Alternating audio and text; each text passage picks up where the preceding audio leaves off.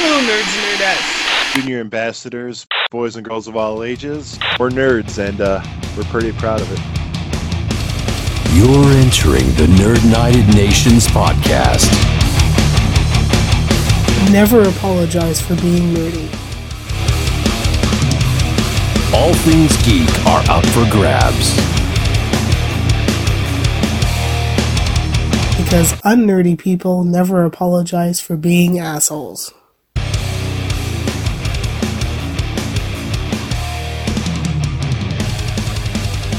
Now, here's your ambassadors, Melissa Nicholson and Jared Boots. Welcome, nerds and nerdettes, to a very magical episode of Nerd United Nations podcast. I'm your host, ambassador of the Great White North of Canada and Ravenclaw, Melissa Nicholson. Our owls have safely arrived, and we have your letters. We are really excited to follow up from our Harry Potter episode and answer all of your Harry Potter questions.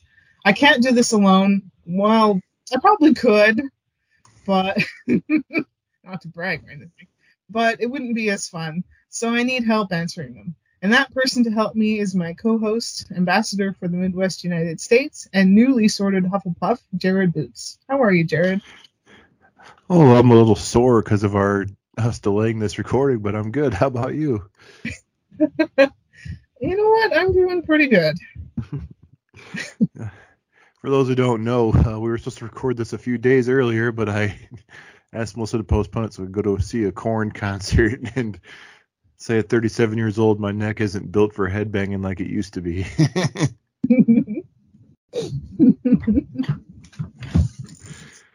Oh, but I'm excited to finally get around to answering all these questions we've been receiving. Yeah, me too. I've been really enjoying seeing all the questions that have come in, and some really awesome questions. They definitely haven't been your kind of run-of-the-mill generic questions. So, I really like them and excited to answer them. So I think without further ado, I think we should get to it. All right.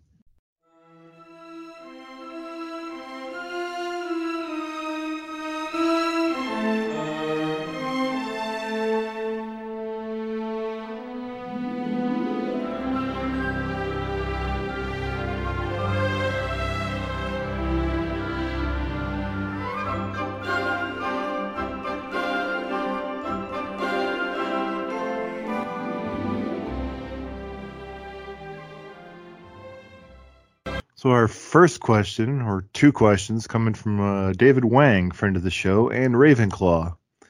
Okay, his first question is, what did y'all think about the Dumbledore versus Voldemort duel in the book, film, and how scary is it when you retrospectively realize that Voldemort was doing so well against the freaking Elder Wand? Melissa, your thoughts? I think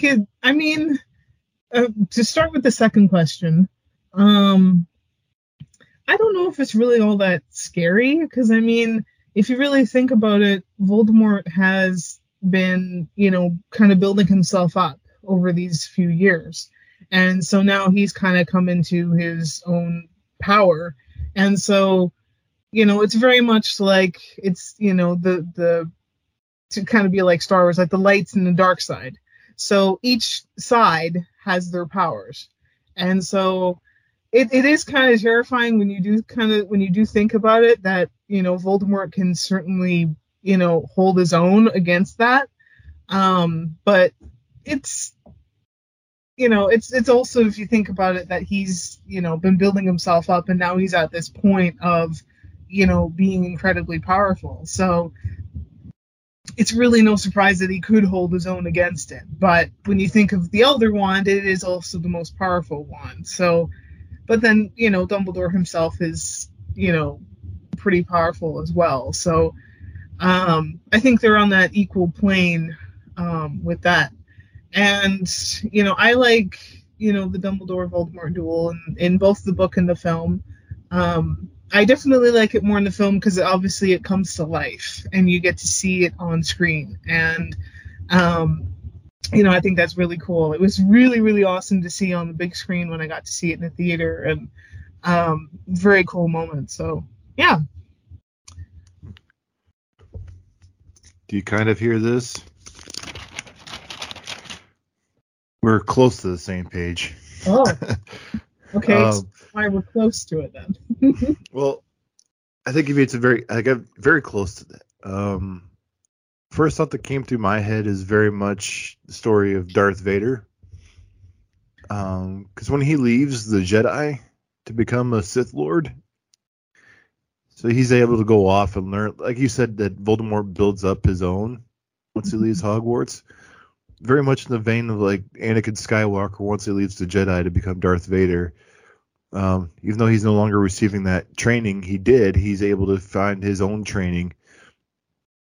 And you have to think with like a dark side of magic that he's able to delve into so much more powerful stuff than could ever be imagined.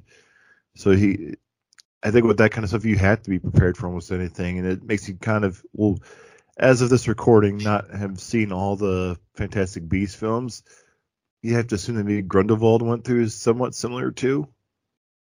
That even though he's no longer at Hogwarts, he's out of his own, he's able to do some research on some very, very dark stuff. So who knows what he could be capable of. Yeah. So I think we've seen it in films before that the villain has been able to hold his own against the good, no matter how powerful a weapon has, just because they have that. I guess what would the Emperor say in Revenge of the Sith? Unlimited power. Yeah. To go there, I guess, for lack of a better term, if they need to. So they need to have any little trick up their sleeve. They need to have anything that can counter anything that the good guy could throw at them. Mm-hmm. So I think it's, I guess you could say, not very scary that he can hold his own against the Elder Wand, but I'd say it's very typical of like a good versus evil battle that we've seen before. Yeah, very much so. And I mean, even, when you look back at, like Tom Riddle, like he was somebody who, people were scared of, were intimidated by. So you knew even early age, he was somebody who's not to be sort of messed with. Like he already knew a lot of things. So, he was slowly, from that even he was building himself up to be who he ultimately becomes. And yeah, and like, I mean, it's a little more maybe scary when you think of like Voldemort not being intimidated by Dumbledore, because very much in the early days he was. If Dumbledore was around, Voldemort was not there. He was the reason why like he was able to keep Harry safe.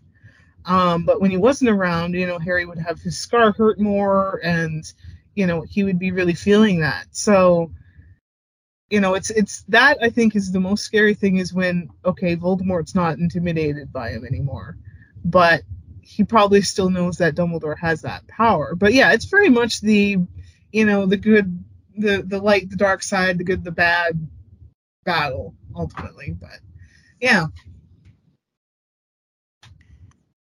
And I agree with you too. And seeing the duel between them put on the screen, the books are good, but there's also that sort of satisfaction of seeing it for yourself too.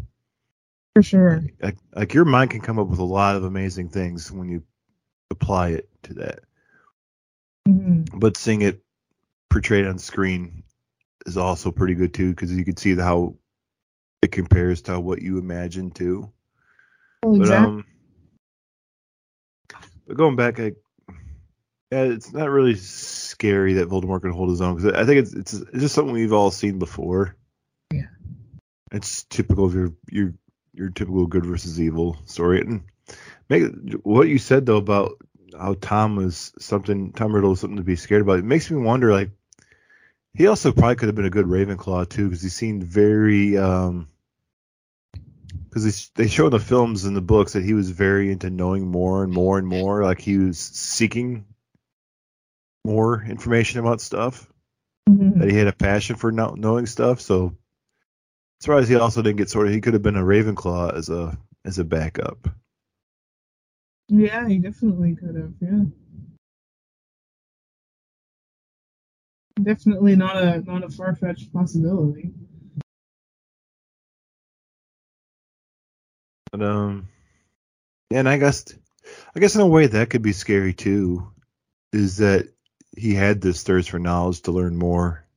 He wanted to Mhm. learn every odd and end he could about this world that was essentially new to him when he was in the orphanage. So he wanted to know every possible thing he could to achieve the level of success that he wanted, whether it be for good or for evil. So Mhm. he had that, I don't want to say no conscience or something like that, but he just had this, I don't know what the phrase I'm trying to think of, but he just has this, because it's not really reckless abandon either, but he just has this, just I guess maybe a desire for absolute power, Yeah, or like a motivation to be sort of to be kind of a 10 steps ahead kind of person. I don't know if that makes sense. Like to be that one who's on top, who knows more than anybody else because he was very much at the bottom of the barrel. So he's kind of getting himself out of that by learning more and gaining that power through knowledge.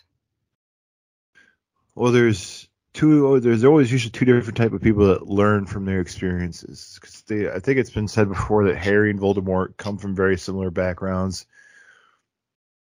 almost down to a T, one would say. And Tom Riddle took his background and his new heritage and used it to get back at everybody else that mistreated him, while Harry used it to be something better. Mm-hmm. There's almost always like two ways you could take something. You take something, you do something bad, you mess up in your life. You could either take it as a life lesson, or you could just rue on it and stew on it. Mm-hmm.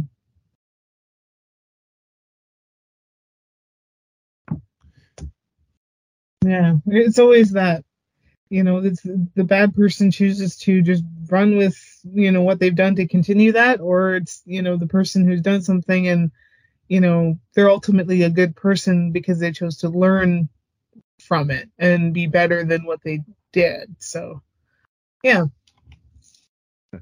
So can you imagine if Harry wanted revenge on the Dursleys the way that Riddle wanted revenge on everybody else, on Muggles in general? Or like, yeah, he still gets his like little shots here and there on Dudley and on that and them, but it's not like he's actually out like seeking to kill them or anything for how they treated him. 'Cause at the end of the day, they still were his family, Yeah. even though the Weasleys ended up being more of a family to him than the Dursleys were. But can you imagine if Harry though went that route and was seeking revenge on the Dursleys for how they treated him? Oh boy. I mean, I could see it. If he would have that, found that motivation to do it. Because when there's little moments within this, time period where if he gets really angry at something, like he's full on like in it. And, if people didn't, you know, like ground him or hold him back from it, oh my God, he would be, it would really be a good thing. But, you know, How many times did he almost kill Draco Malfoy? what? At least once Yeah, because he with he the just got to Sectum that. Sempara. Yeah. So, So, who knows? Maybe we went too in depth into this question, but it's a good question. Um, but I think with Voldemort being that evil side, I think it's not really surprising or scary that he was able to hold his own. But what is scary about it is when he was a student at Hogwarts was his thirst for knowledge to learn everything he could. When he cornered I can't think of his name. His name just slipped out of my head. Slughorn. oh yeah, we're He's slugging. asking Slughorn about Horcruxes and everything and all that kind of stuff. So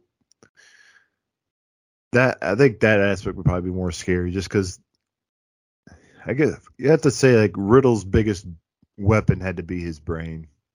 Oh, absolutely. 'Cause he would know everything he could to take these people, like to take people down.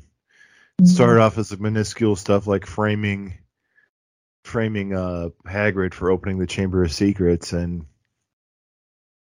then escalates there to like the death of Moaning Myrtle and everything else from there on out. So Mm-hmm.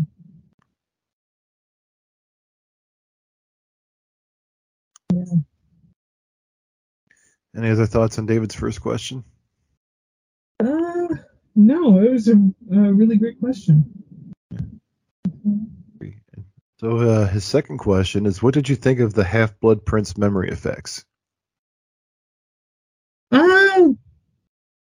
I really liked it. I thought it was interesting that they, the using the pensieve to, look back on different things. And I mean, it was to, piece things together and figure out things, right? So, it was just another thing that they used. But yeah, it was interesting that they, using that to look back and see things.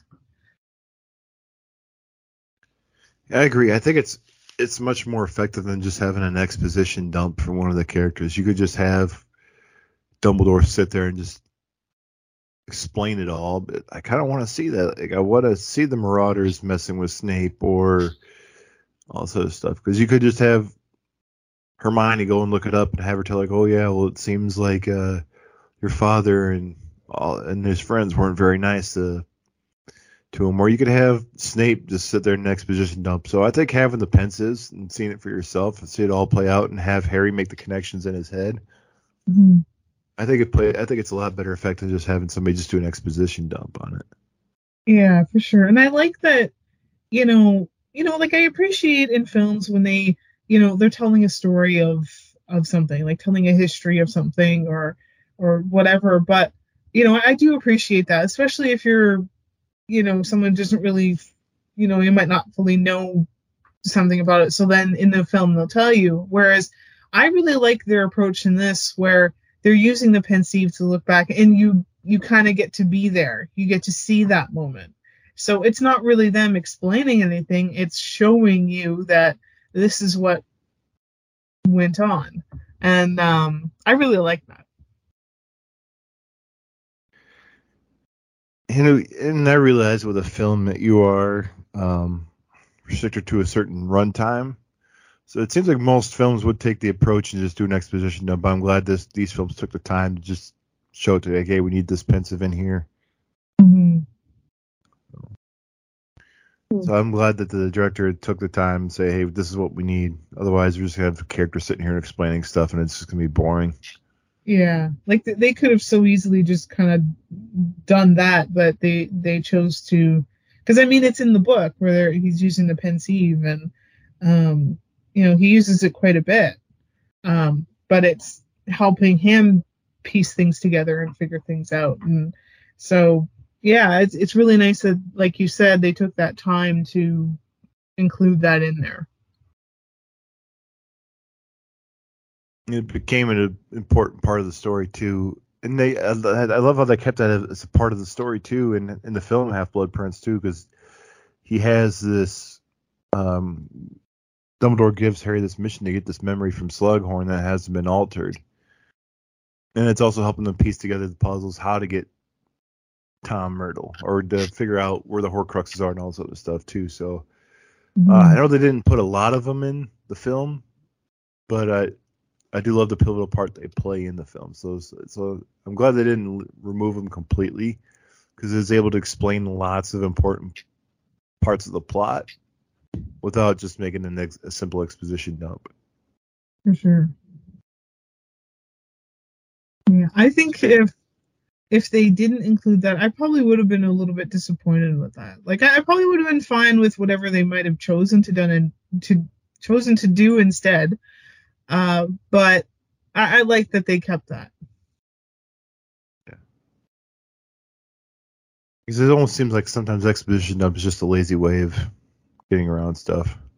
Almost, yeah.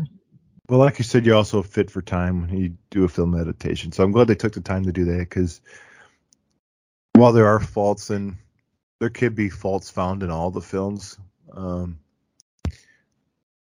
I think mostly like leaving pensive memories out of the Half-Blood Prince would have hurt it bad.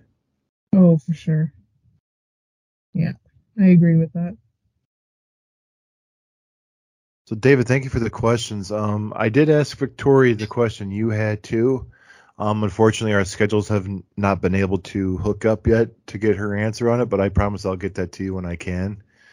David asked about a Half-Blood Prince memory spinoff, which I'm listening a little fuzzy on our last two episodes, but we believe Victoria said something about maybe she'd like to see a spinoff series with the Marauders.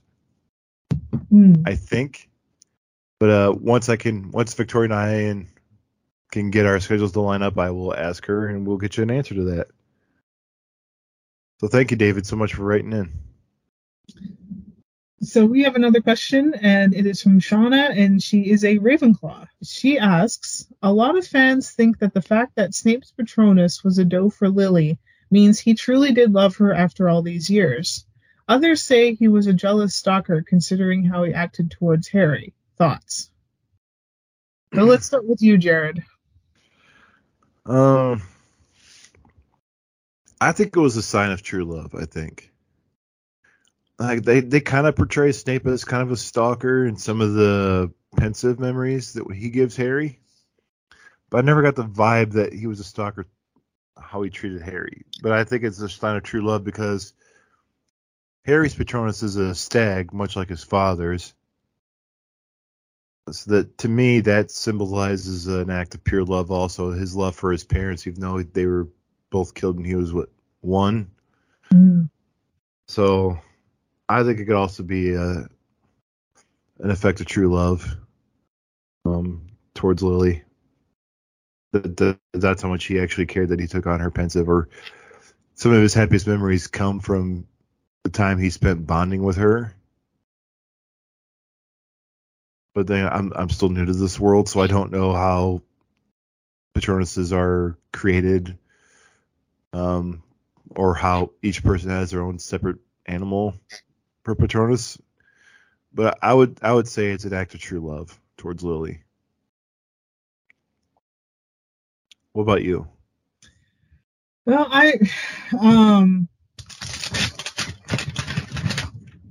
same page. But, no, I agree with you on that, and I definitely think that he really did love Lily, because when you look back at when you see them bonding and taking that time, and Lily saw him for who he was. Like, she didn't see him as some weirdo as others did.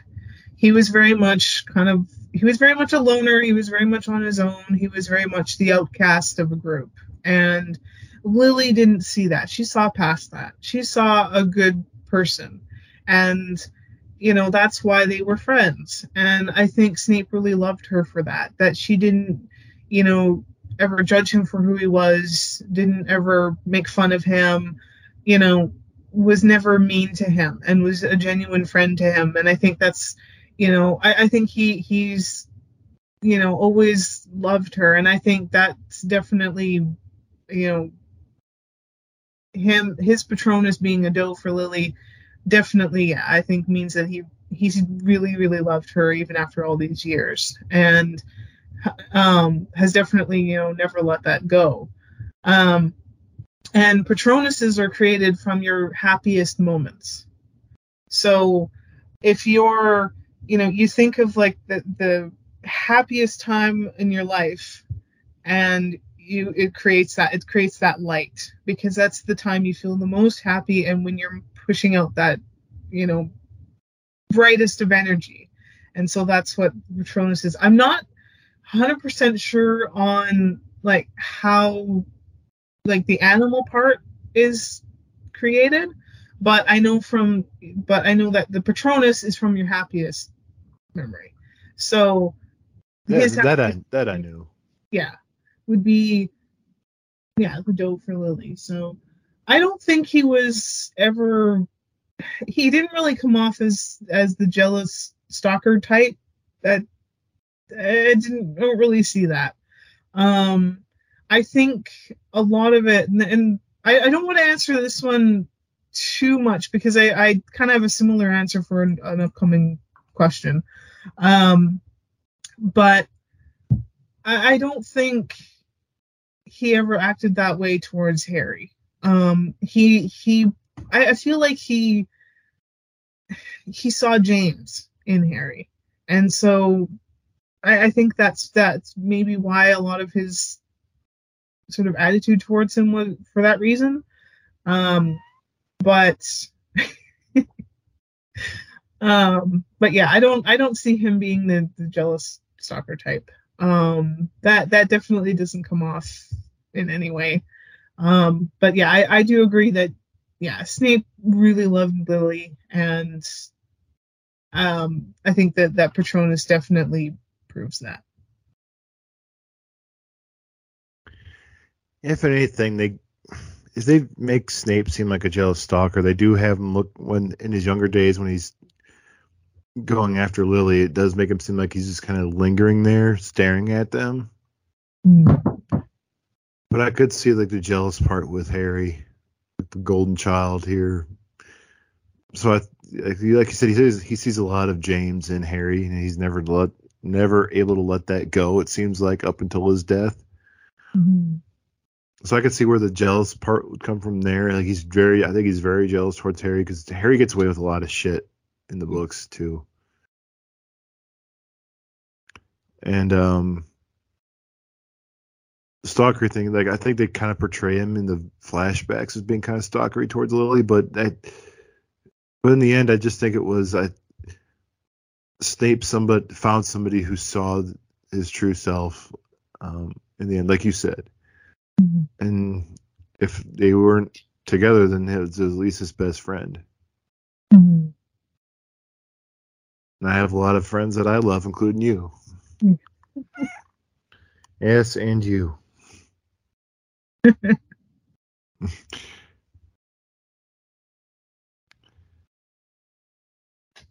Yeah. Well, thank you, Shauna. That was a great question. Mm-hmm. I really like that one. So our next question comes from Emily Simons, who's also a Gryffindor. And her question is, what was your most upsetting death and why?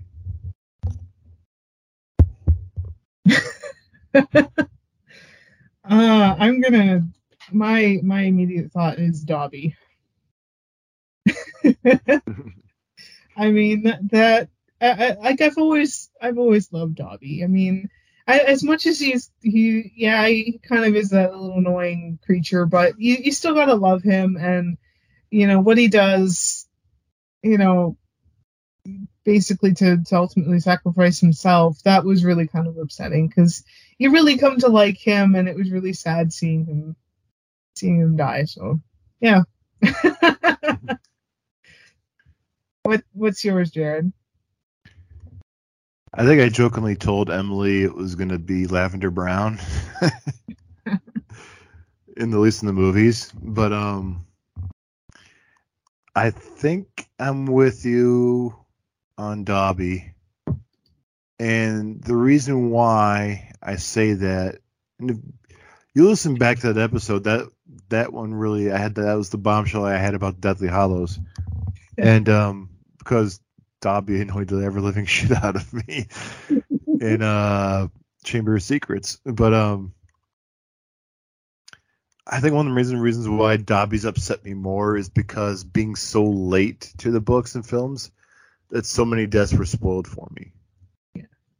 So when I got to them, they weren't as upsetting. Like because I believe that maybe if I didn't wait so long to read the books to the films, maybe Fred's death would have upset me more. Because Fred and George were my first favorite characters before it became the whole Weasley family. Or maybe Sirius's death would have affected me more. Or Snape's, or Dumbledore's. But or even Hedwig, but so many of them got spoiled for me, some intentionally, some unintentionally, that I really lost a lot of emotion when deaths happened. Mm. And I mean, that makes perfect sense. I mean, for me, like a lot of those that you mentioned were, definitely emotional for me because like I've been a fan from the very beginning.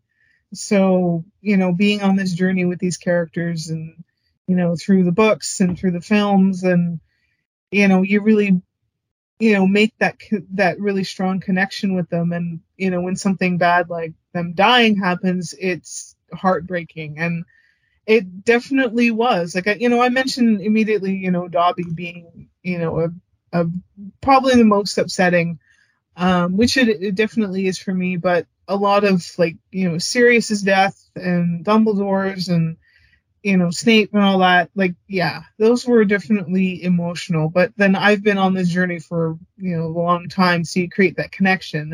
And I could see it with you that, yeah, being late to it, you might not have that such a strong, you still have a connection to these characters, but it's not as strong as somebody like me who's been from like day one. And then yeah, being kind of ruined from people unintentionally and intentionally, spoiling these things. So yeah, that kind of would ruin it as well, which is, it kind of makes me sad because it's, you gotta, I was so excited for you, like discover a lot of this stuff. And it was so hard for me to keep quiet because I wanted to just blah all this stuff. But I'm like, no, I want you to just engage yourself with the world and explore it and whatever. And it makes me sad that it was spoiled for you. But that happens, I guess. Yeah. I think what probably makes Dobby's death more upsetting is it's probably one of the deaths they spend the most time on besides Dumbledore and Snape's. Yeah. Because that's one thing I didn't really like about Cedric Diggory's has a lasting effect on Harry too. Mm-hmm. But it really seems like Snape and Dumbledore get a lot of times on, but it seems like even in the book and in the films, Fred's death is glossed over, Tonks' death is glossed over, Mad Eye's death is glossed over, and so is Lupin's. Mm. And Sirius gets a lot of effect on him, has a lasting effect on Harry too, but it seems like a lot of the other deaths are just kind of glossed over. Harry turns over and looks over and sees that Tonks and Lupin are lying next to each other motionless. Or even in the films, you just see Lavender Brown laying there. Of course, they couldn't have a werewolf on top of her, like gnawing at her jugular or whatever.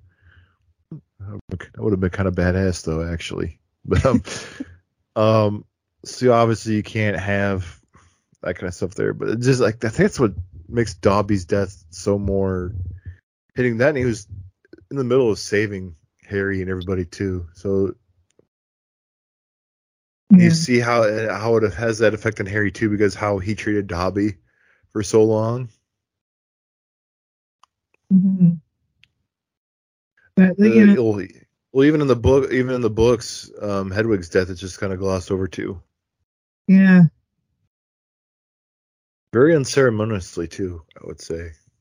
Mm-hmm. Very much. But I mean, it does come down to, there are so many deaths. Like, how many can you really strongly focus on, right? Like, it would have been nice to see a little bit more from these other ones, but I think it's a sense of, well, you got to pick the ones that you're going to focus on, and that was, whatever those choices were made, that okay, these ones are the ones we're going to focus on. So yeah. Well, I think I talked about it before. I think like Fred's death in the film really gets glossed over because you don't have Charlie and Bill in the movies very long. I don't think Charlie's not in any of the films. And then Bill you don't meet until Deathly Hallows Part 1. And then you don't have Percy's redemption arc in the films. Mhm. So I really think that's a big thing that stings against the Deathly Hallows films for Fred's death, because Percy is the one that's with Bill. Or no, Percy's the one that's with Fred when Fred dies. So you don't have that. You just have Harry coming back and seeing all the Weasleys gathered around Fred. Mhm. But like you said, there's so many characters going on that you just can't have them all linger. You can't linger too long on all of them. So they do well with like having the effects of Sirius and Cedric Diggory staying with Harry for a long time after they've passed. But even though some ones that don't get many films, they'll hang on them, like the death of Dumbledore and Snape. They definitely have their heavy impacts too. But I really think of all those, I think Dobby's death has that lasting effect too on Harry, Mhm. or at least a more of an emotional hit to him. Yeah, I would agree because Dobby really cared for Harry. As much as he might have annoyed him, um, you know, Dobby Dobby really loved Harry. He helped him a lot in a lot of ways, and I think one when and I think Harry cared for Dobby as well, because I mean he gave him the sock, so that he could be free, and so I think that was definitely, yeah, he cared for Dobby too, as much as he was kind of annoying, but you gotta love him. Yeah. But yeah, I think it really stings for Harry when that happens, and it showed him that, yeah, Dobby really cared for him, and he was willing to do that for everybody, and it's that one's a tough one. Like I said, I think it's easier to pick that one out too, just because so many of the deaths are glossed over, and it's harder for me just because so many deaths were spoiled. That's on me for being taken so long to get to the Wizarding World. So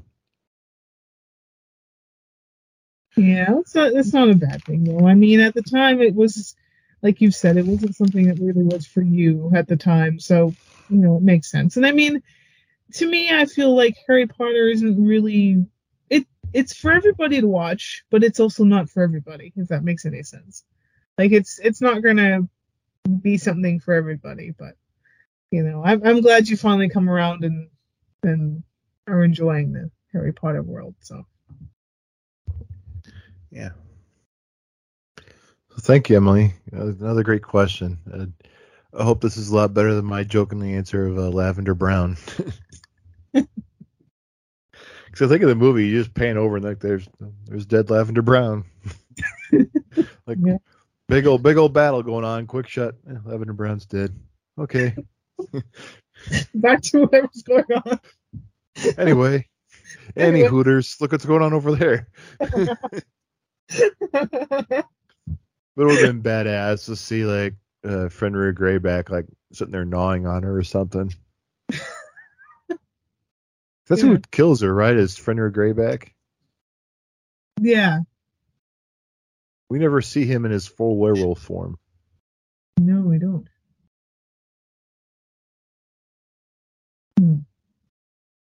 Yeah, if there's an alternate like a rated R horror movie style Harry Potter, I want to see Fenrir Greyback like gnawing on Lavender Brown. And I have no personal neglect against Lavender Brown. I just thought it would be funny. So I thought that actress played when I thought the actress who played Lavender Brown did a great job when she was obsessed with Ron. Her Wan. Wan, yeah. Yeah, she did a really great job of that. Yeah. Makes me sad that she caught so much flack on set of, I want to say it was a Goblet of Fire or Half-Blood Prince. She caught some fat shame, that's just horrible. So I look at her like, she looks great in those films. So, what the hell? Yeah. Whatever. Yeah, whatever. Um, our next question is from my good friend Jasmine, another Gryffindor. And her two questions are, what was your favorite book to movie conversion and why? And also, what was your least favorite movie compared to the book? Definitely, for me, my favorite book to movie was Chamber of Secrets. And I mean, Chamber of Secrets, I have two: Chamber of Secrets and Goblet of Fire. Those two are my absolute favorites. I really don't have a least favorite. I know there's, obviously in the later films, there's a lot of changes. There's a lot of differences between, the book and the movie, and it's not as loyal as like basically the first. It's probably safe to say the first four books, where the first four films and the books, like they're definitely the movies are loyal to the book. Like they're really there's slight changes, but there's not really anything really glaring, and it's things that really weren't not really that important anyway. So, but yeah, my two favorites is Chamber of Secrets and Goblet of Fire, and yeah, I don't have a least favorite. I recognize the differences between the books and the films and the later ones, but it doesn't bother me. Which is kind of surprising to me, because I'm very much the person who it has to be like as loyal as ever if you're gonna, do a book to film. But in this, it doesn't really bother me all that much. So yeah, I don't have a least favorite. Well, we are on the same page and the opposite page at the same time. Because my favorite book to movie comparison is also Chamber of Secrets. Because I think what really helped that one was the fact that Chris Columbus did the first one and the second one, and he had a huge passion to convert the books into film. So I think he felt more of a duty to remain more faithful to the books than the directors that would precede him. It seems to have the most book content in it, apart from maybe Philosopher's / Sorcerer's Stone, or what do we call it in the episodes? Harry Potter and the Cool Rock. Yeah. So we didn't have to do the whole sorcerer philosopher debate. But I have to say this Chamber of Secrets was probably the most faithful to the book, and that's probably why it's my favorite of the. Even though my favorite book is Prisoner of Azkaban, I think I said in that episode why it wasn't my favorite movies, because I think it really lacked the suspense of having Sirius be anywhere at any time. But I do have a least favorite, and I think it's a popular least favorite. I'm going to say Goblet of Fire. I think I do love the book Goblet of Fire because it has a lot of good plot in it, but I think the film fails at having a lot of that stuff. And like I think I said in the previous episodes, I think one of the biggest faults for Goblet of Fire, apart from leaving such huge chunks of the plot out, like what was the other elf's name? I can't think of her name right now. The female house elf, I can't think of her name, but they left her out completely.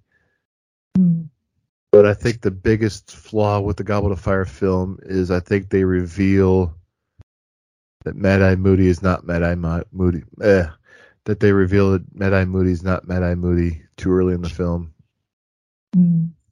I think David Tennant played that character a little too over the top, like he was playing the Joker. Like giving that nervous tick of licking his lips and all that stuff. Barty Crouch Jr., that was his character? Yes. Yeah. Oh, Winky. That was the... Yes, name. That's it.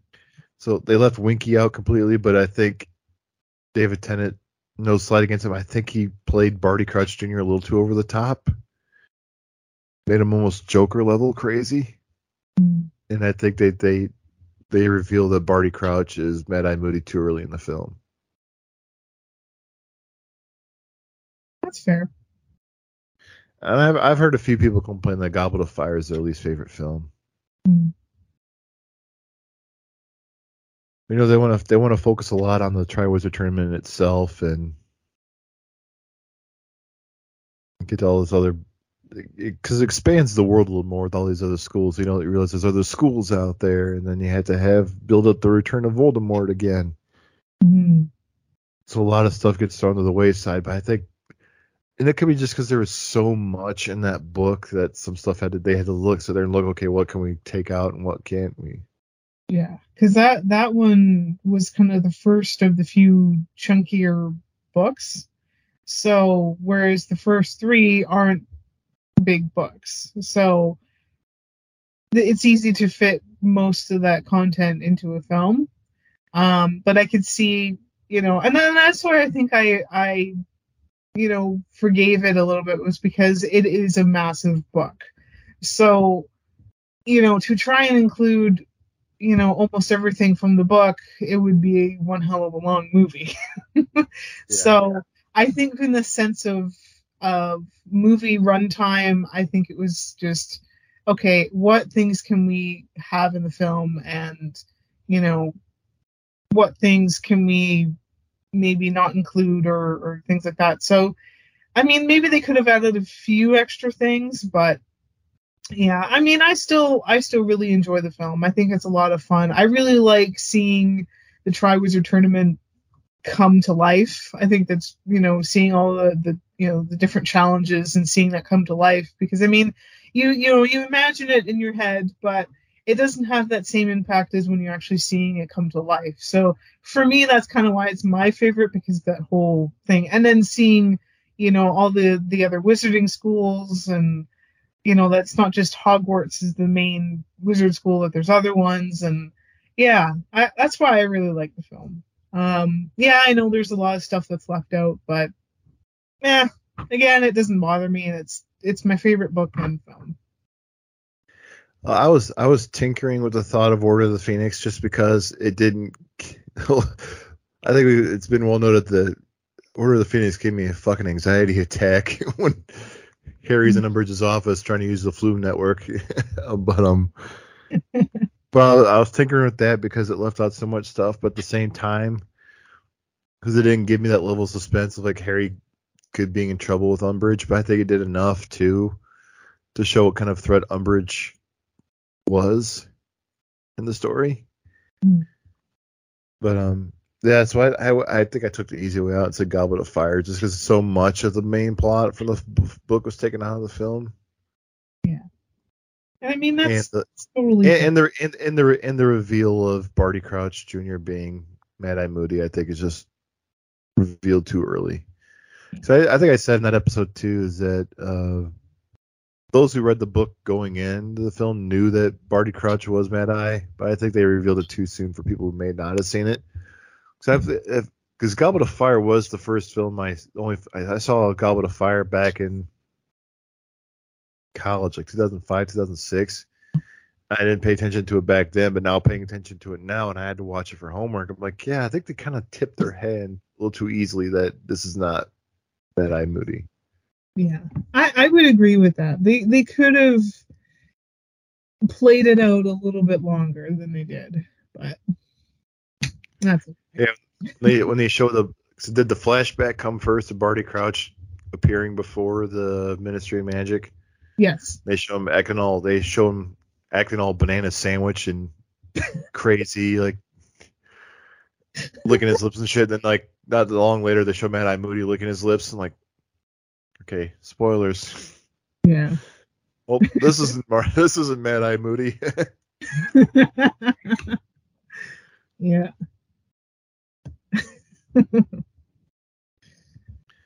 That's probably the biggest strike I have. I do like the film, but I think it's the biggest strike against is I think the reveal of Barty Crouch being a Mad-Eye is spoiled too early in the film. Yeah, and I would definitely agree on that. I mean, that's fair.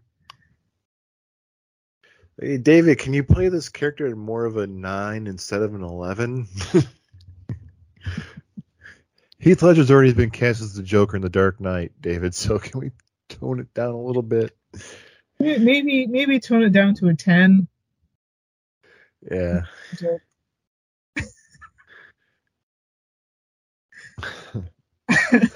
I think that was always one thing that stuck out in my memory. I watched that film later last year. It's like he's playing him very crazy.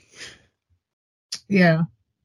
I mean, that's kind of the character, but yeah, it was maybe a bit much, but whatever. Well, it was such an extreme clash of personalities between how Jim Dale read him and how David Tennant performed him. Because with Jim Dale at the end, when it's revealed when he's doing his exposition dump of he's doing his villain monologue of his grand plan, his Bond villain monologue. Oh, yeah. When he's under that truth serum, he's speaking very much. Is it Veritas serum? Is that what it is? Yes. Jim Dale performs it like he's being hypnotized, like he's a zombie or a robot. It was this, and then this, and then this, and then this, and then this. Like he's reading it very like he's under a trance or something, like he's being hypnotized. Like our friend Tim Rooney jokes about how Paul Rudd's performance in Halloween 6, The Curse of Michael Myers, how dry and blasé his performance is, very like robotic. We have been drugged. That's how I feel Jim Dale's performance is as Barty Crouch in the book, but then you get to David Tennant, he's just bouncing off the fucking walls and shit. It's like, huh. Quite the personality clash. We swing from one side of the spectrum to the other here with personalities of Barty Crouch. Yeah. Spoiled rich. I guess the spoiled rich kid is nuts. Yeah.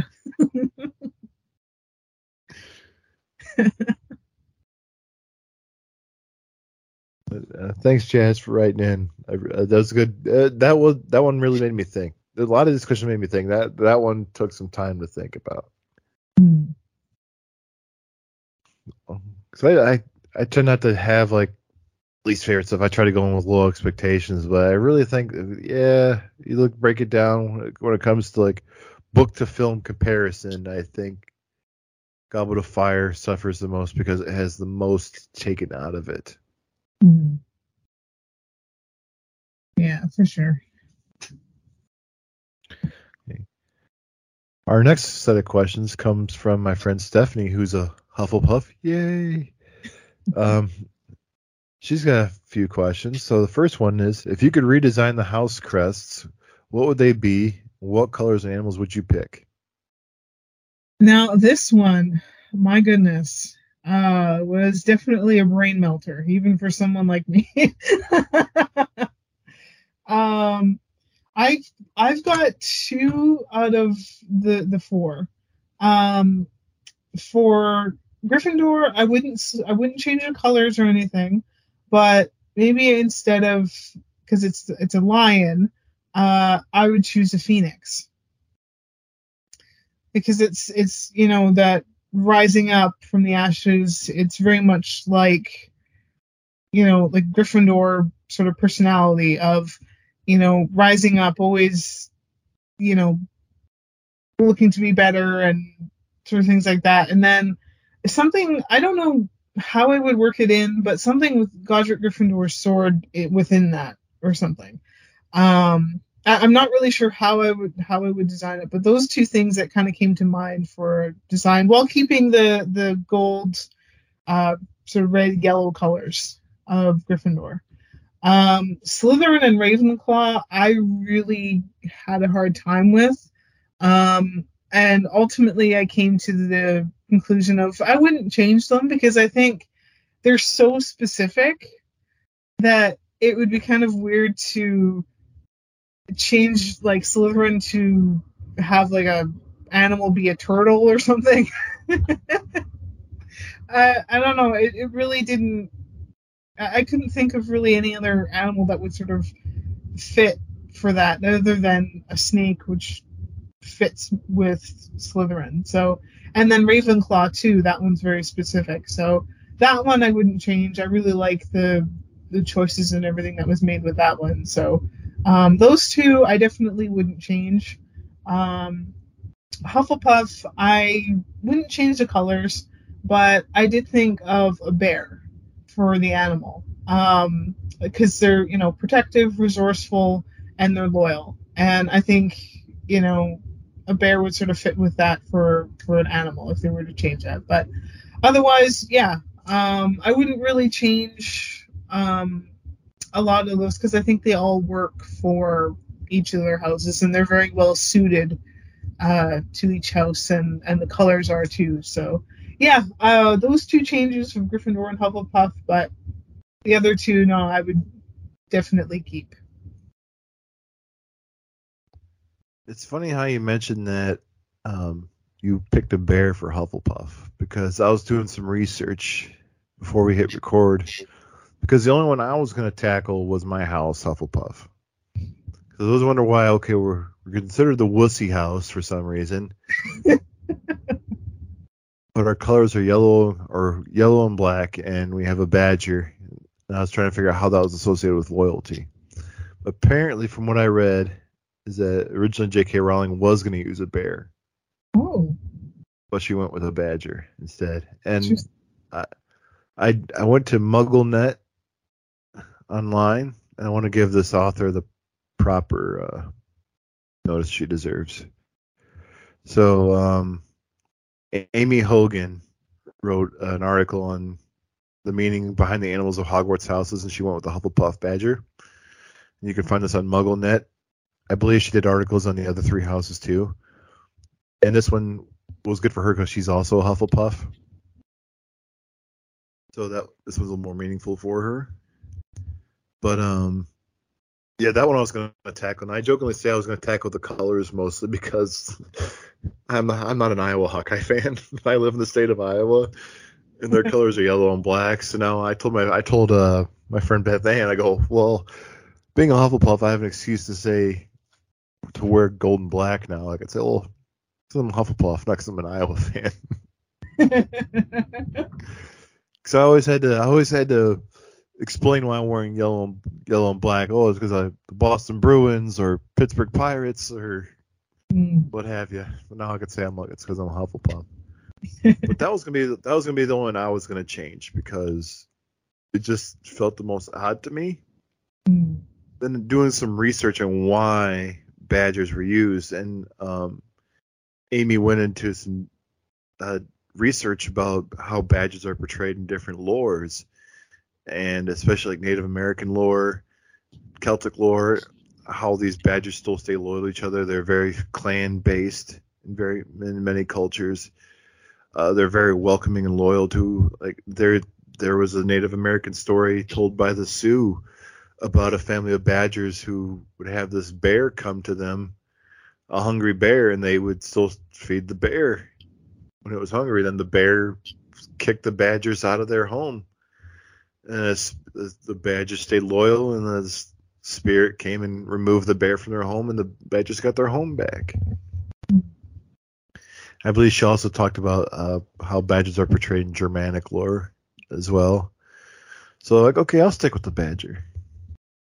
And I would have changed the color. I would have jokingly changed the colors to maybe orange and black for the colors of Hufflepuff, because the yellow is supposed to represent the sun and very earthy colors, and black is supposed to represent the soil, because Hufflepuffs have a tendency to be very good at herbology. That's like one of the topics, or one of the subjects they excel at. Which makes you wonder why Neville wasn't sorted into Hufflepuff originally, but apparently he wanted to be. But yeah, I probably would have gone with orange. Maybe do more of the sun. That, and I don't have to wear gold and black anymore. Explain why I have to wear gold and black. I'm not re-knitting you a scarf.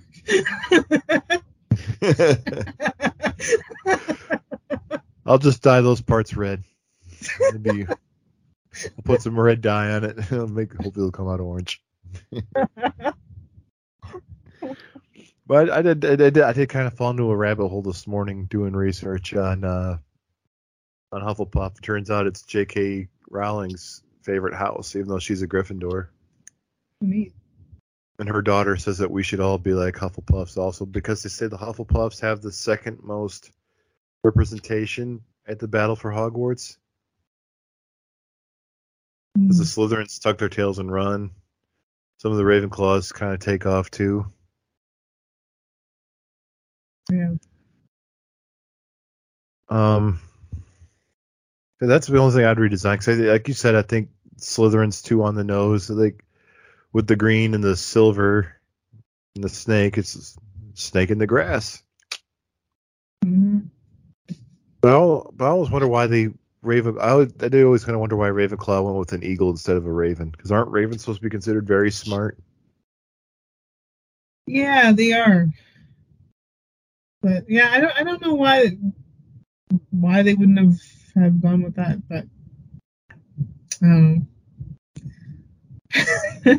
But I also like the point how this article pointed out with the colors of Hufflepuff being yellow and black.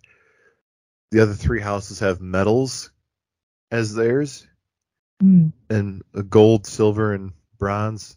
You're blue and bronze, right? In the books, it's blue and bronze, and in the films, it's blue and gray or silver.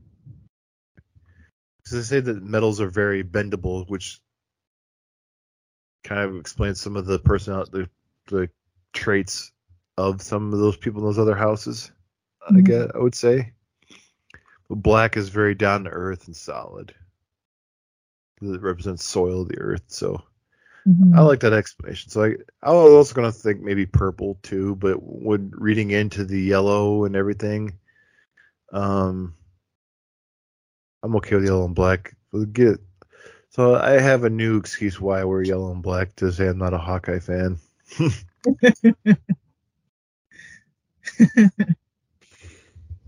And Stephanie really melted our brains with some of these questions, which I love. I love a good challenge. Mm-hmm. So Stephanie's next question is, what song would you pick for each house? Now this one did definitely give me a good minute, but once I thought of each one, it was like boom, boom, boom, boom, boom. And what really helped me was I actually looked up, people have made playlists for each Hogwarts house. And so it kind of helped me, I know sort of, the personality traits and things of each house, but it was really neat to see these people making these different playlists with, those houses in mind. And kind of, Hufflepuff is more like the happy, good vibes songs. And then, Gryffindor a little bit happier, a little bit more kind of motivating kind of songs, sort of things like that. And so, yeah, that kind of helped me to sort of get a sense of songs. And then, but then I kind of thought of a few sort of after it. I was like, okay, I kind of thinking about the personality traits of each house, and my immediate one, and this one's sort of a sort of a jokey one, but I think it kind of works with Slytherin just based on their, they'll call out people if they, something doesn't go their way or whatever, or they really disagree with something, or just there's sort of that side of them. I picked We're Not Gonna Take It by Twisted Sister. That one, and then also Whistleblower by the Arkells. And it's basically, that song is it's calling out the media, it's telling truth, it's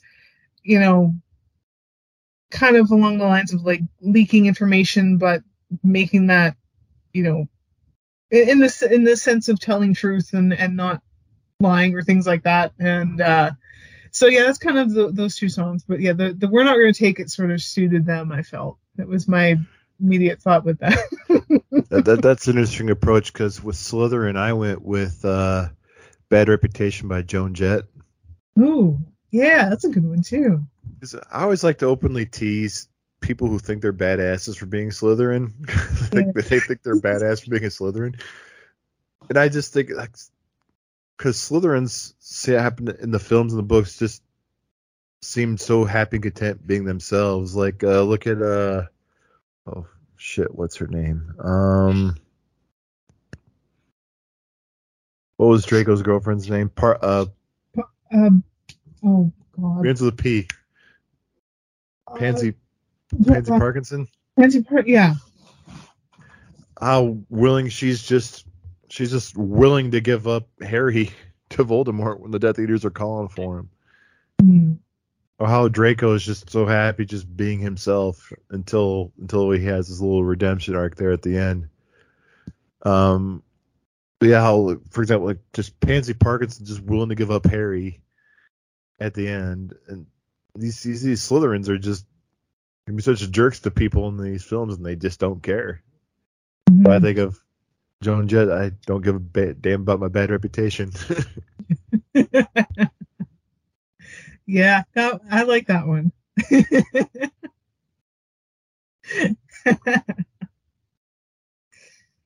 I think a lot of mine are going to be 80s based. Mine are surprisingly... I did, because I kind of went through my own personal playlist, and I went with more modern songs, surprisingly, except for one, which is probably really, really old. I don't know how old, but anyway. Yeah, I went with my more modern songs for my choices for each house. So, yeah. So what's the next house you picked? Well, how I have them listed, the next one I put was Hufflepuff, and I actually have 3, but I listened to the 2 songs anyway. Again, and one of them didn't really fit. I didn't think ultimately, so I kind of skipped that one. But my first choice, and just to preface that, I'm a big Arkells fan. I really love the band. They're kind of a pop rock band. They're Canadian, and I've seen them many, many times, and I absolutely adore them. I think they're a lot of fun, and they make a lot of great songs. So most of these I have are Arkells songs in with my listing. So this other one is a newer one from them, and it's called Arm in Arm. And it's such a feel-good song. And then I feel like it's about, like, you know, a lot of it was inspired by these recent couple years, and that and now being able to kind of hang out with everybody and see people and have good times, and you hear a song, and like one of the lyrics is like, you hear a song and, you know, we're dancing together arm in arm. And I think that's very much, you know, Hufflepuff. Like it's good times and good people, and I think that song kind of fits them. I also did think of Imagine by John Lennon. You know, imagining, like, you know, obviously like good things, and what if there wasn't these things, and sort of being a little bit more kind of grounded, which is very much what Hufflepuff is. They're very grounded. They're very earthy. They're very, you know, I feel like they're kind of, you know, connected to Earth, and very much so through obviously their herbology, through plants and things like that. So yeah, those are my 2 choices. I think my first choice definitely being Arm in Arm, because I think that suits them very much. I can't say I heard that. I haven't listened to the Arkells, so I might be a little lost on those. Yeah. But with Hufflepuff, I chose 2, and one of them was kind of a joking one, and that one was "Never Gonna Give You Up" by Rick Astley. And the 2 songs I picked for them, I went based off of the aspect of loyalty to Hufflepuff. Like Rick Astley says right there, never gonna give you up, never gonna let you down, never gonna run around and desert you. So it's right there in the lyrics, right there. Exactly, it's obvious. And I mean, come on, every time it played, they could be rickrolling everybody. You just got puffed. And then this one I did more of my research on Hufflepuff and how they're the second most represented house in the Battle of Hogwarts. It shows that they have that loyalty to their school and to their classmates. And another one, I went with another 80s song, Love is a Battlefield by Pat Benatar. Yes. Heartache to heartache we stand. No one can tell us we're wrong. We are strong. Yeah. That's a good one. I told you, I think I'm going all 80s here. Hey, nothing wrong with that. The 80s was a time of very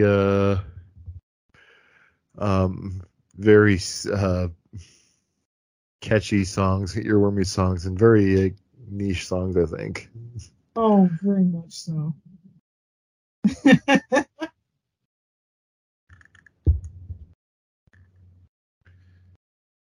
So what's the next house we're gonna make the playlist for? Gryffindor.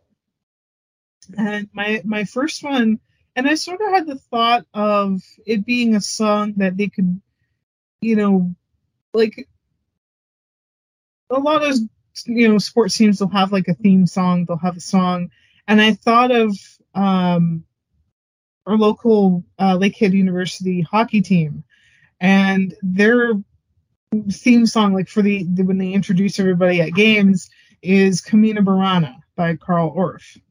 And it's that loud, just part of it. And I thought of that for Gryffindor, for making that entrance, making that powerful entrance, and especially before like a Quidditch match. I think that would be really epic.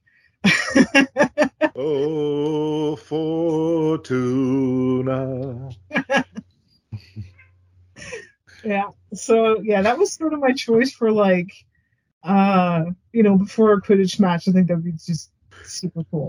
And then once again, if you can't tell, the Arkells fan, their most recent song, Years in the Making. I think that's another one that's very much like it's, I think it's very much like kind of a really good hype song, and definitely one that be kind of a good motivator for them, and because that's kind of who they are. And so yeah, those are my two picks for Gryffindor. I'm going back to the 80s, and I went with another theme song. Mm-hmm. Kind of that psych up song. I went Eye of the Tiger by Survivor. Nice. Because I think a lot of as jokingly as it sounds, when you look at a lot of those lyrics, it very goes goes with what Gryffindor stands for, is being brave and rising up to challenges and all that stuff. Mm-hmm.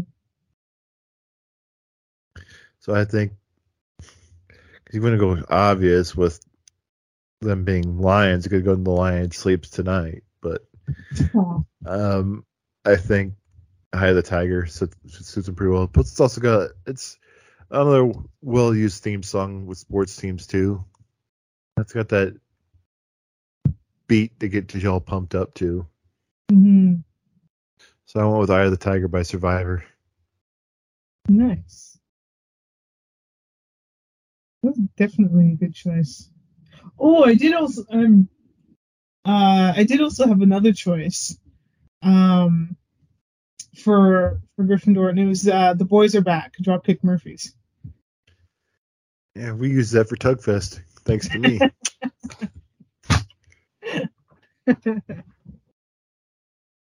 Oh, yeah. All right, so what do you have for Ravenclaw?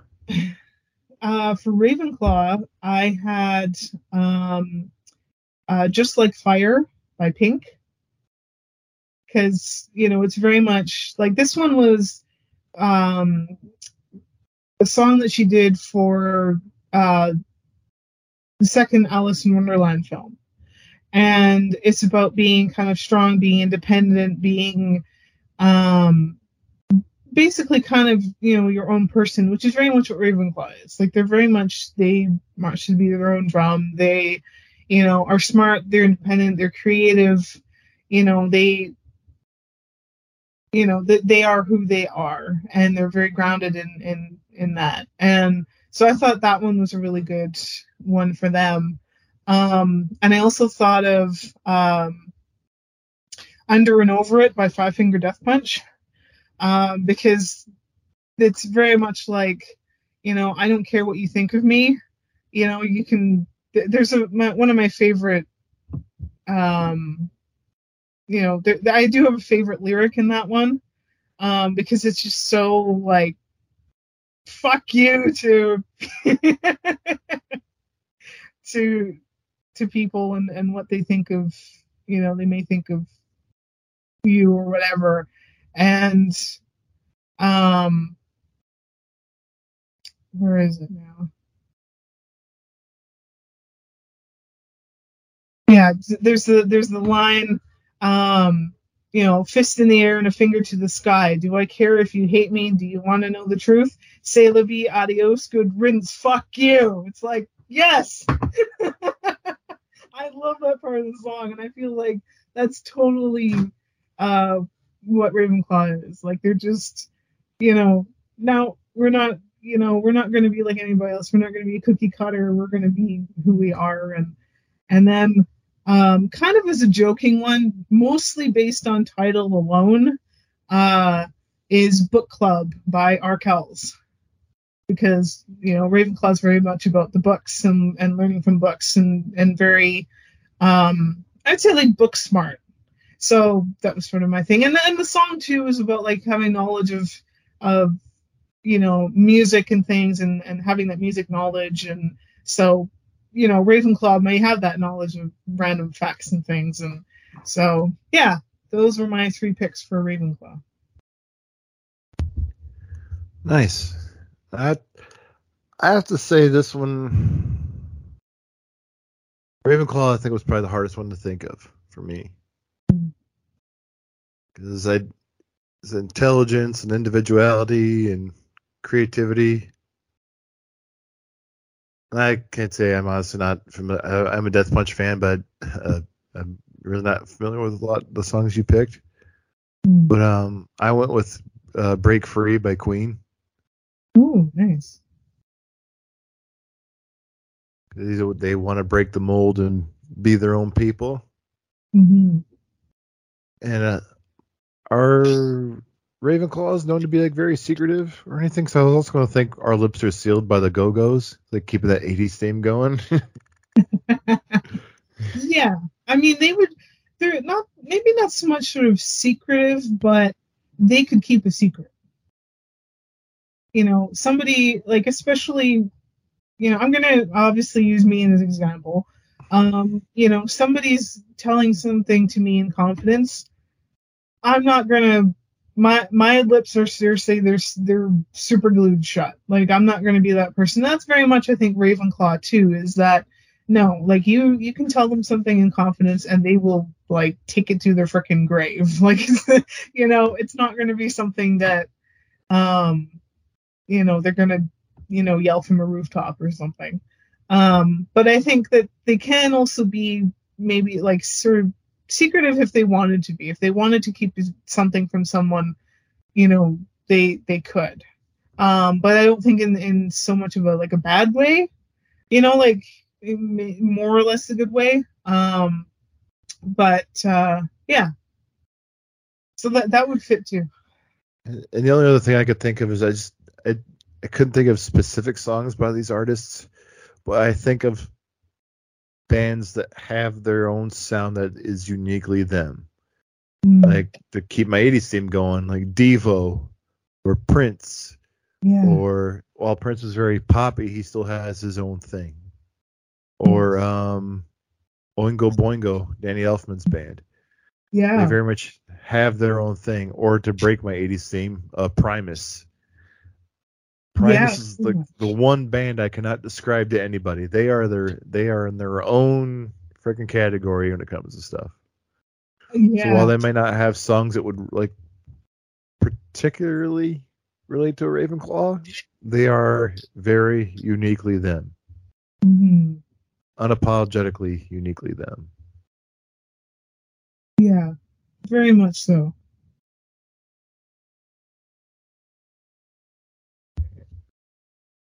Stephanie's last question. Are there any Harry Potter theories you've heard that you strongly or agree or disagree with? Honestly, And well, Stephanie used the example of Arthur Weasley asking Harry about the purpose of a rubber duck as a distraction for Harry. And she ended up sending me this big, long description of that throughout the books of like, wow, with Arthur being working for the Muggle Artifact Department of the Ministry of Magic, you'd think he would know all this stuff. But they brought up points of like having Harry help him with the turnstile and during the subway and all this other stuff. So you think Arthur would be very knowledgeable about this kind of things with his job, but asking Harry to do these things as a distraction to keep his mind off of it, which I think is a very good, solid theory. I would strongly agree with that one because it plays. You know, I think my love for the whole Weasley family has not gone unnoticed throughout our podcast episodes and discussions with people. But I think it's also just another amazing characteristic attribute to Arthur Weasley. Because they got to be one of the most lovable families in all of fictional history. I'd strongly agree with that too.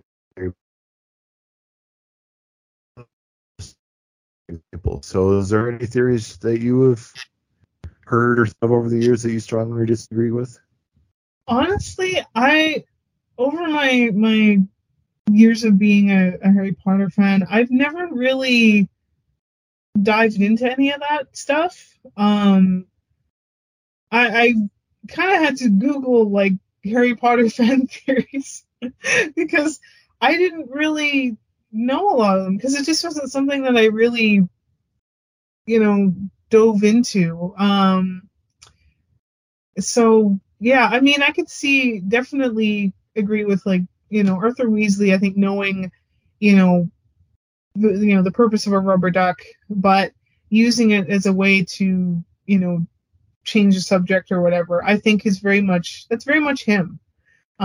He's very curious about things, and I don't think with his job, it's very much Muggle artifacts and things, but, maybe not everything. So maybe it was a legitimate thing, or it was him, okay, I need to change the subject. Well, what's the purpose of a rubber duck? And that's, throws things off to something else. So, because he would care enough to do that, because it's just, who he is. And, so yeah, I can't say I've really heard any or that I disagree or agree with, because it's not something I've really dove into, because there's so many ones that are very far-fetched, and so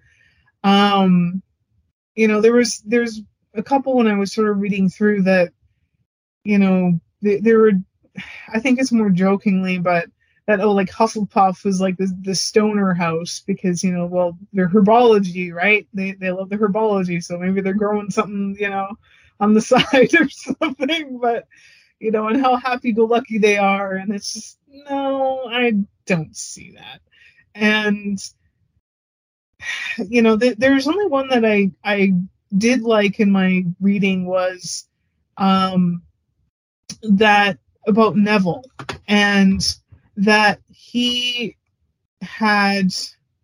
was using the wrong wand because he was using his father's wand, and the wand didn't choose him because obviously the wand chooses the wizard.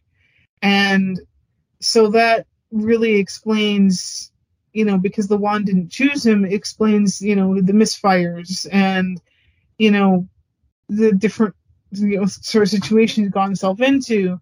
And then when finally he gets a new wand, well, the wand chooses him. So then, it helps him, get through the, be a leader of, Dumbledore's army. So it helps him. So he's not, having those clumsy sort of moments. So like that's one I very much agree with. Because it's definitely a legitimate one. But yeah, I'm not really one to dive into a lot of those sort of fan theories and things where some of them are, yeah, you could see that. But yeah, over my time of that, nah, I don't have any that I agree or disagree with.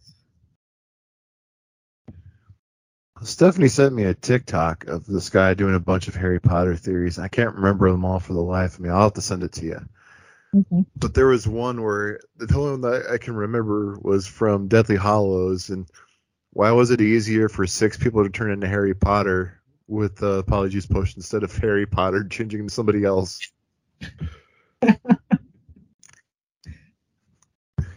But I think all the Harry Potter theories I have heard have been proved in canon already. Mm-hmm. I do not for the life of me remember who brought it up, that there's a theory that the Defense Against the Dark Arts spot is cursed. That's why there's so many different professors every year. And I cannot remember who brought that up to me, but I've been told that it has been confirmed in continuity that Tom Riddle did in fact curse that position. I think Stephanie even brought up there's a theory that Hagrid was a Hufflepuff when he was in school, which makes a lot of sense. And I heard one too, like I think it's probably just a meme on the internet, that the reason why Voldemort is bald is so nobody can use Polyjuice Potion, make a Polyjuice Potion of him out of it. Much like you, I haven't heard many other ones like that. But I do love the one that Stephanie sent me about Arthur Weasley and using that stuff as a distraction. Because it totally fits him, because that's just something he would do, because he would care enough to be like to recognize that, okay, conversation needs to be changed or distraction needs to be made. What can I immediately think of? And okay, the most random, it's kind of the most random question, but it's also very natural for him because of how we know, like how curious he is and how willing he is to learn about different things and how excited he gets to learn about these things. So it's not really out of character for him. So it works very well for him to be like, okay, what's the purpose of a rubber duck? It doesn't sound like he's being stupid. It's him naturally asking this question and presenting it in a genuine way to distract from whatever. So yeah, that totally works. Well, he definitely has that passion for learning all about it, because it's in the Chamber of Secrets and while they're out getting the school supplies in Hogsmeade, they show him talking to Hermione's parents, who are Muggles. Yeah. Which I like to see there. I'd love to see Hermione's parents' perspective on all this. I'd like to see I would like to see the perspective other than the Dursleys, the perspective of a Muggle, somebody being Muggle born. I'd love to see their parents' reaction to all this stuff apart from the Dursleys. I wonder if Hermione's parents would be more accepting of this than what the Dursleys were. So it's just like a random thought. I'd like to see what the Grangers' outlook would be on all this stuff. Like, what are their views when they step into Hogsmeade for the first time? All this stuff, and just seeing all this stuff around them. Yeah, I would like to see that too, because it would be really interesting to see that, because obviously they're very accepting of their daughter, and very much supportive of her. Like that's what obviously it seems like that because they sent her to the school. So, they recognize, abilities and things like that. And so, yeah, I could see, but it would be really interesting to see it from their point of view. And, I would love to see their reaction to, like Hogsmeade or Diagon Alley or, those things. Like that would be really neat. Yeah, Diagon Alley, that's what I meant. Shit. It's early in the morning. All good. I even myself get confused sometimes, so it's all good. Yeah, because I'd really like to see the Granger's reaction to being in Diagon Alley, getting supplies with Hermione. Because, like, I could do without, like, the random Muggle perspective of things. Like, yeah, when all the Muggles, was it no less than 4 Muggles spotted you in the flying car. Yeah. I don't really care much about the random Muggle look on things. Because, like, if I look up and saw a flying car, like, it's pretty fucked up.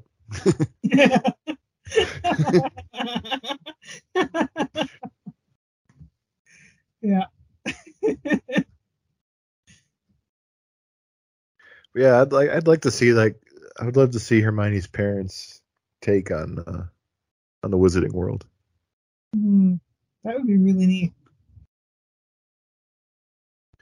Well, thank you, Stephanie, for those questions. Those are really good ones. Mm-hmm. And so our last question comes from Beth Ann, who's also a Ravenclaw. Yay. Why do you think the Sorting Hat put Harry into Gryffindor and not Slytherin? Had Harry been in Slytherin, would he have followed? I'm going to start over. Why do you think the Sorting Hat put Harry into Gryffindor and not Slytherin? Had Harry been in Slytherin, would he have followed he who should not have been named, or would he have followed Dumbledore? And would the house choice have affected his relationship with Snape? Well, let's break it down. Let's break it down by part. So the first part of the question: why do you think the Sorting Hat put Harry into Gryffindor, not Slytherin? Well, I think because you saw that. I think that the Sorting Hat kind of sensed that, and I think even it mentioned that you can, do great things, but you can do great things in Gryffindor as well, because that's sort of what Gryffindor is. And Gryffindor is also about, much like, like Hufflepuff and loyalty, very much is Gryffindor as well. And that's kind of where Harry is at. And I think, and Harry did say, not Slytherin. As much as he would have, fit into that, I think the Sorting Hat, sort of figured out that, what, I think, okay, he doesn't want Slytherin. I mean, he could have been placed in the other houses as well, but I think Gryffindor ultimately was the best fit for him, that as a second option for him. So yeah, I think out of loyalty and it could also sense that bravery in him, and so yeah, I think that's ultimately why. And then he kind of listened to Harry too, saying that he didn't want to be in Slytherin. So okay, what's the next best thing? Gryffindor. Yeah, I leaned heavily on this answer, mostly what Harry says to his son at the end of Deathly Hallows, is that the Sorting Hat takes your opinion into consideration, because I know his youngest son was concerned about what if he got put in Slytherin. Well, then he says, then Slytherin will get a really great wizard. Mm-hmm. And I think the Sorting Hat has to know who Harry Potter is, right? Other than McGonagall reading his name. Mm-hmm. So him knowing that the boy who lived is there, while having similar attributes to Tom Riddle at the time, maybe he saw that he could read Harry's mind more than what you see in the film or in the books, that he was able to do. Between the pages, you see that Sorting Hat picked more out of Harry's brain than is revealed. That he has the tendencies to be a great leader and all this other stuff. So I don't know. I think the Sorting Hat knows more than he leads on in the books and the films. So that's why he chose Gryffindor for Harry. Mm-hmm. Because you brought up the good point that he could do great things in Slytherin too as well. Mm-hmm. So I think the Sorting Hat knows more than he leads on. I think so too. And I always had this random theory. Do you think the Slytherins got pissed off at the sorting ceremony when Harry's saying, whispering, not Slytherin, and the hat goes, not Slytherin? Like, Yeah. if you're the Slytherin, they're like, is that guy talking shit about us? Or maybe, because, he's the boy who lived. Well, they don't get that satisfaction of that smug satisfaction, so we have the boy who lived, oh damn, we don't get that. So I guess, maybe being a little bit annoyed with that because they don't get to be like smug about it, right? Well, when you meet most of the Slytherin characters right away, they seem very smug off the jump. Oh yeah. As soon as you meet them, and when you meet Harry, like Harry has his smug moments, I think, in the books, but you don't really get that when you first meet him too. So it seems like they're very black and white with some of these houses' personalities when you first meet them. It seems like, because otherwise Hermione could have been a great Ravenclaw too. Oh, absolutely. There was a kind of a theory I had read that they basically all three of them chose Gryffindor, because it's essentially being like three of them being sort of stronger together, so being in one house. Because and the reasoning too, like for Hermione being Gryffindor, having that courage to, step into this wizarding world because she's obviously Muggle born and, not coming from a wizarding family and having that courage to, step into that world and, but yeah, she could have been, definitely a really great Ravenclaw. Absolutely. But, I think it comes down to like the Sorting Hat knowing a little more than it lets on. So maybe, it was sort of like, yeah, she could be really great in Ravenclaw, but maybe, Gryffindor a little bit better suited. Because, Ron could have easily been a Hufflepuff. Based on his loyalty and his caring and just kind of who he is, he could have easily been a Hufflepuff. Yeah. So I think that's our joint answer. Is I think the Sorting Hat knows more than he leads on. Absolutely. Or I got not more than he leads on to know. I think the Sorting Hat knows more than is depicted in the books and in the films. Yeah. There's almost like a secret power to this Sorting Hat. Mm-hmm. And we really don't know, other than it we know it gets a sense of somebody, but we don't really know exactly how, if it reads a mind, if it, we don't know. It's got mystical powers, so yeah. The magic talking hat. Yeah. Second part of the question: had Harry been in Slytherin, would he have followed He Who Should Not Be Named, or would he have followed Dumbledore? I think he still would have followed Dumbledore, because at the end of the day, he's got a really good heart, and that's ultimately what destroyed Voldemort, was love, and what didn't kill him. And so I don't think he would have followed He Who Should Not Be Named. I don't think he would have followed him at all. Unless he was really, truly convinced that it was a really good thing to do. Maybe, but no, I think he still would have followed Dumbledore.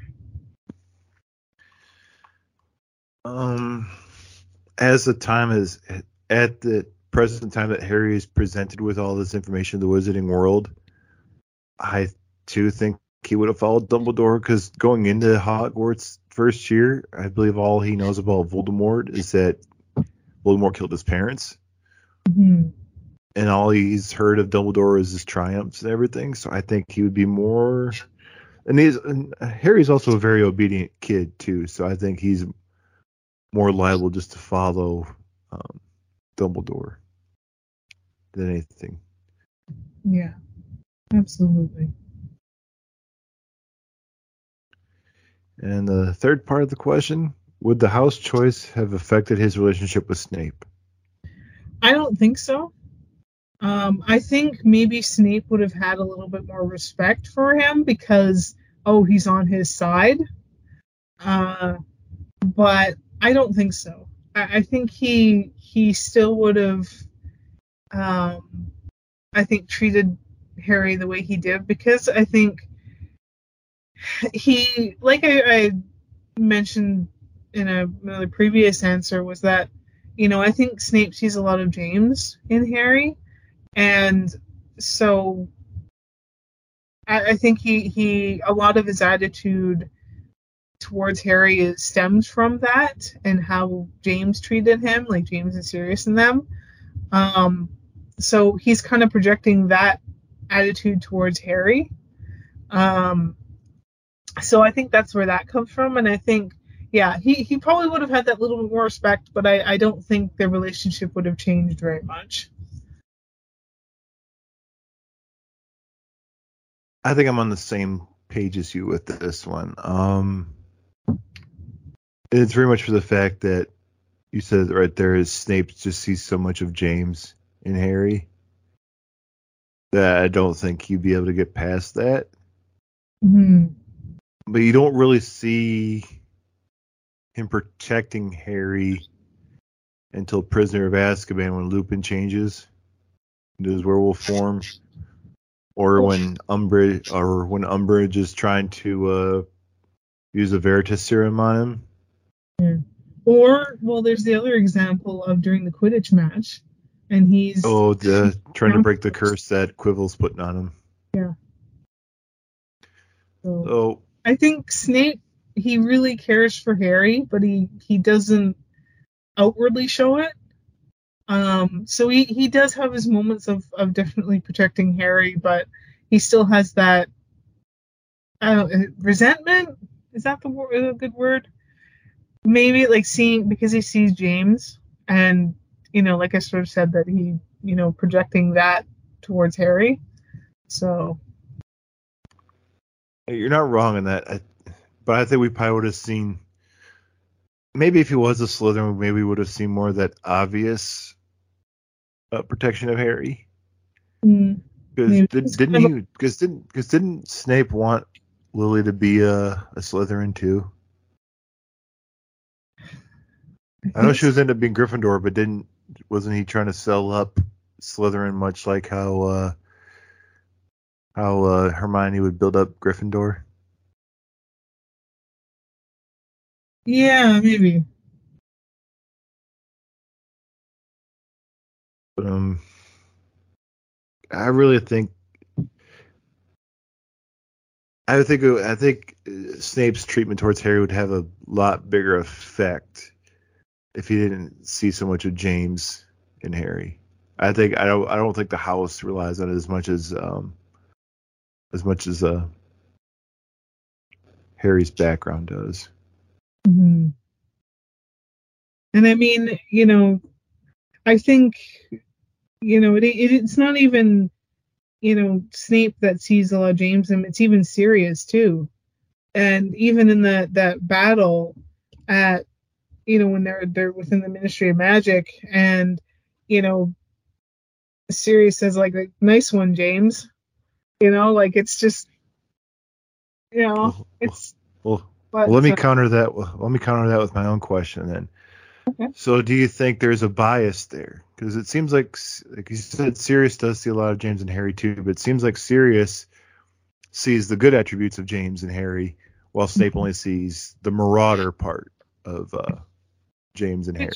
Yeah, because of very much of how James treated Snape. You know, they didn't treat him very kindly. So yeah, there's those differences and very different extreme points of view, where Sirius sees the good and, you know, Snape sees the bad. So it's the good and bad thing. Yeah. And speaking of Sirius Black, while we're on Beth Ann's topic, and we're talking about the Sorting Hat, Sirius is the first one in his family to be in Gryffindor, right? He's the first one in his family not to be Slytherin, correct? Yes. Yeah. So I think it kind of feeds into the theory that the Sorting Hat knows more than it's depicted to know. Mm-hmm.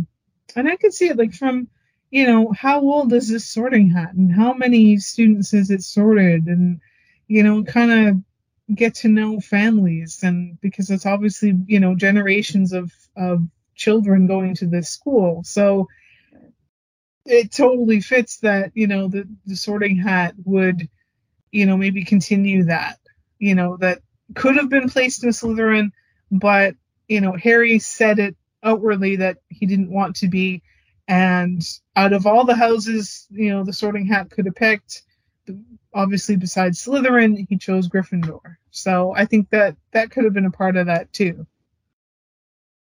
Because if it went off of like family tree heritage, it easily could have placed Sirius in Slytherin. Oh yeah. Because the obvious choice is to put Ron in Gryffindor, because that's where all of his family has been. All of his brothers before him were all Gryffindor. Mm-hmm.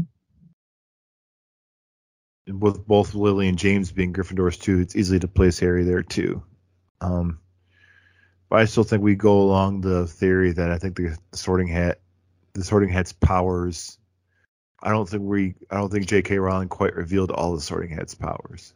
No. We definitely don't know everything about it.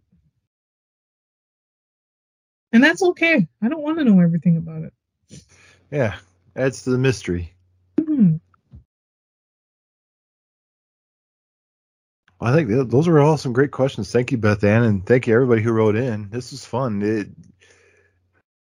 I love how nerds are always like chastised for putting too much thought into things, and I think this is great. These really made me think, and made me do a lot of learning and research about this stuff that I'm still relatively new to.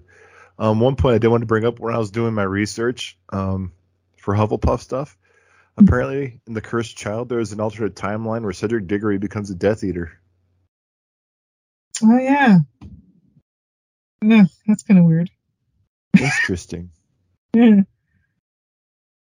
It's interesting though. An interesting thought. Like, what would that look like for him? Like, if that, if he didn't die, it's like, well, what would that look like for him? Interesting. But, I don't understand. I'm going to get up on the soapbox for a quick minute. That, like, he's on the point that, nerds being chastised for, what they love. It's like, it's what we're passionate about. It's what we love. We like to dive into these things, and, especially with Harry Potter fans, they make their own theories, and a lot of them, that fans have come up with have been confirmed that, yeah, it's part of canon and it's part of that thing. So, we're very much right in our theories and what we think. And I mean, some of them are a little far-fetched, but it's all in the fun. I'm never going to judge anybody for having a theory on something, because it's what they think, what they imagine, and it's not impossible to me to think of. And I'm never going to judge anybody for being passionate about something. If, whatever you really, really love, seeing somebody, the most joy I get is when somebody is talking about something that they absolutely love and how their face lights up. Like, just, they found their light, their moment to be, to really share what they love. And that to me is, I love that so much, because, you get to see somebody share what they really love, and it doesn't make any sense to me for people being, chastised for that. It's, everybody has their interests, everybody has their loves, and I don't think anybody should be chastised for or punished or made fun of for what they really love. I agree 110%. So we built this podcast around a John Barrowman quote, and it's, Melissa, how come we never apologize for being nerdy? Because unnerdy people never apologize for being assholes. So never let anybody tell you that your nerdiness is embarrassing or let it freak them out. Just because they don't have the same passion you do for Harry Potter, Star Wars, DC Comics, what have you, that they have for anything else. I'm not going to look down on anybody who has a huge passion for cars. I don't know jack shit about cars, unless it's a DeLorean, a Batmobile, or an Ecto-1. I'm not going to look down on anybody who has a passion for sports or anything. Everybody's passionate about something. Mm-hmm. Just because you want to dive in deep to Harry Potter more than the average person is looking to go. There's nothing wrong with that. Mm-hmm. It should be encouraged and not used as an insult like it has been. I can speak from personal experience. I've been told my nerdiness is embarrassing. I've had people freaked out about how much I dive into stuff. Or not freak them out, but I weird them out how much I dive into stuff like this. You know what? I don't care what they think. If you love it, love it. Do what you want to do, love what you want to love, as long as you're not hurting anybody else. Exactly. And that's why I think I when we first became friends and you told me about that, nerdiness was embarrassing. And I basically was like, that's bullshit. And I told you that, like, your specific nerdiness is not embarrassing. I think it's really cool. And, I think, us becoming friends was the best thing ever, because it really busted me out of my shell, because I was very much in that. So, we both have the same interests, and you've like opened doors to a whole bunch of stuff for me, which has been really awesome. And, I've learned so much, and I've been willing to learn things because I want, to have that, initial interest, but then even have more of an interest because, learn so much, because there is so much to learn. I mean, I still feel like I'm just dipping a toe into a lot of these things, but, I've still learned a lot. And yeah, no, your nerdiness is not embarrassing. It's not weird. It's not stupid. It's really fucking awesome. And neither is yours.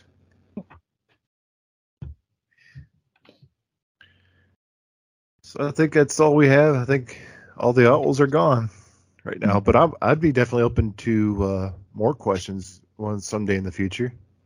Yeah. Yeah. It's fun. Anybody has any other questions about things or anything? But yeah, this has been really fun. I have really loved the variety of questions, and the questions that really, even myself, for being a fan for so long, made my brain melt a little bit. But I love that because it challenges me. It really, I had to look into different things and, really dive a little bit deeper into something that I initially didn't really, dive into. And so, yeah, it's been really, really awesome. And thank you so much to everyone that sent in questions. They were all very, very awesome. And yeah, this won't be the last time we talk to Wizarding World here, because I believe Melissa and I have talked about doing another Let's Talk About It with the Secrets of Dumbledore. Yes. And also I have purchased, as of this recording, the first two Fantastic Beasts films. One I have seen, but not since it came out. And the other one I haven't seen, so I'm sure we'll probably dive into that too once we get to it. Oh, heck yeah. But thank you to everybody who wrote in. And we'll do another episode like this again soon with Harry Potter. I'm all for it. Yeah, so one more time, thank you to everybody who wrote in. We greatly appreciate it. We'll do something like this again. We'll send the owls out to all you guys again and we'll do Owl Post 2 sometime. Mm-hmm. But Melissa, where can the listeners keep up with you if they choose to?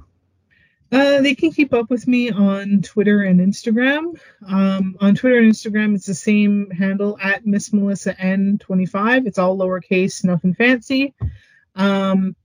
I also have a art page on Instagram, and it's called Scribbles of a Wannabe Drawer. And on there you can find all the quirky art and goofy things I do on there.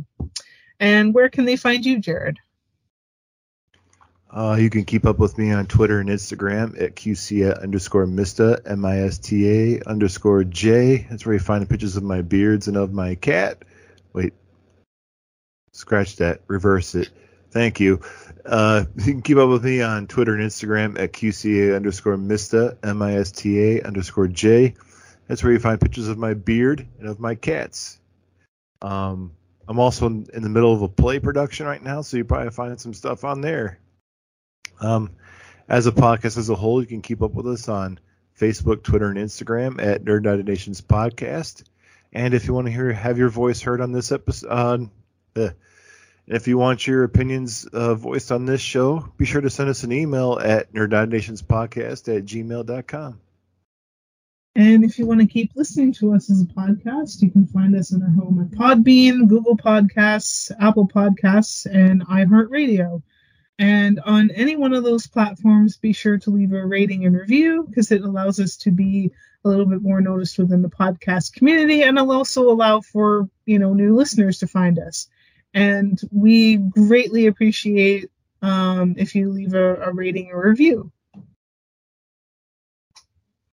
And be sure to stay tuned to your podcast feeds, because we have another Nostalgia Wars coming up here, where we talk about one of Melissa's favorite cartoons, Space Goofs. Mm-hmm. So for Melissa, I'm Jared. This has been another episode of the Nerd United Nations Podcast. As you know, the world is still scary out there. He who must not be named is hopefully vanquished for now. But the best way we can get through these scary times is to be excellent to each other. And nerd on, dudes. The thoughts and opinions expressed by your ambassadors and their guests are theirs and theirs alone, and do not represent the companies they happen to work for. Thank you so much for listening, and we'll see you next time. Thanks for listening, guys.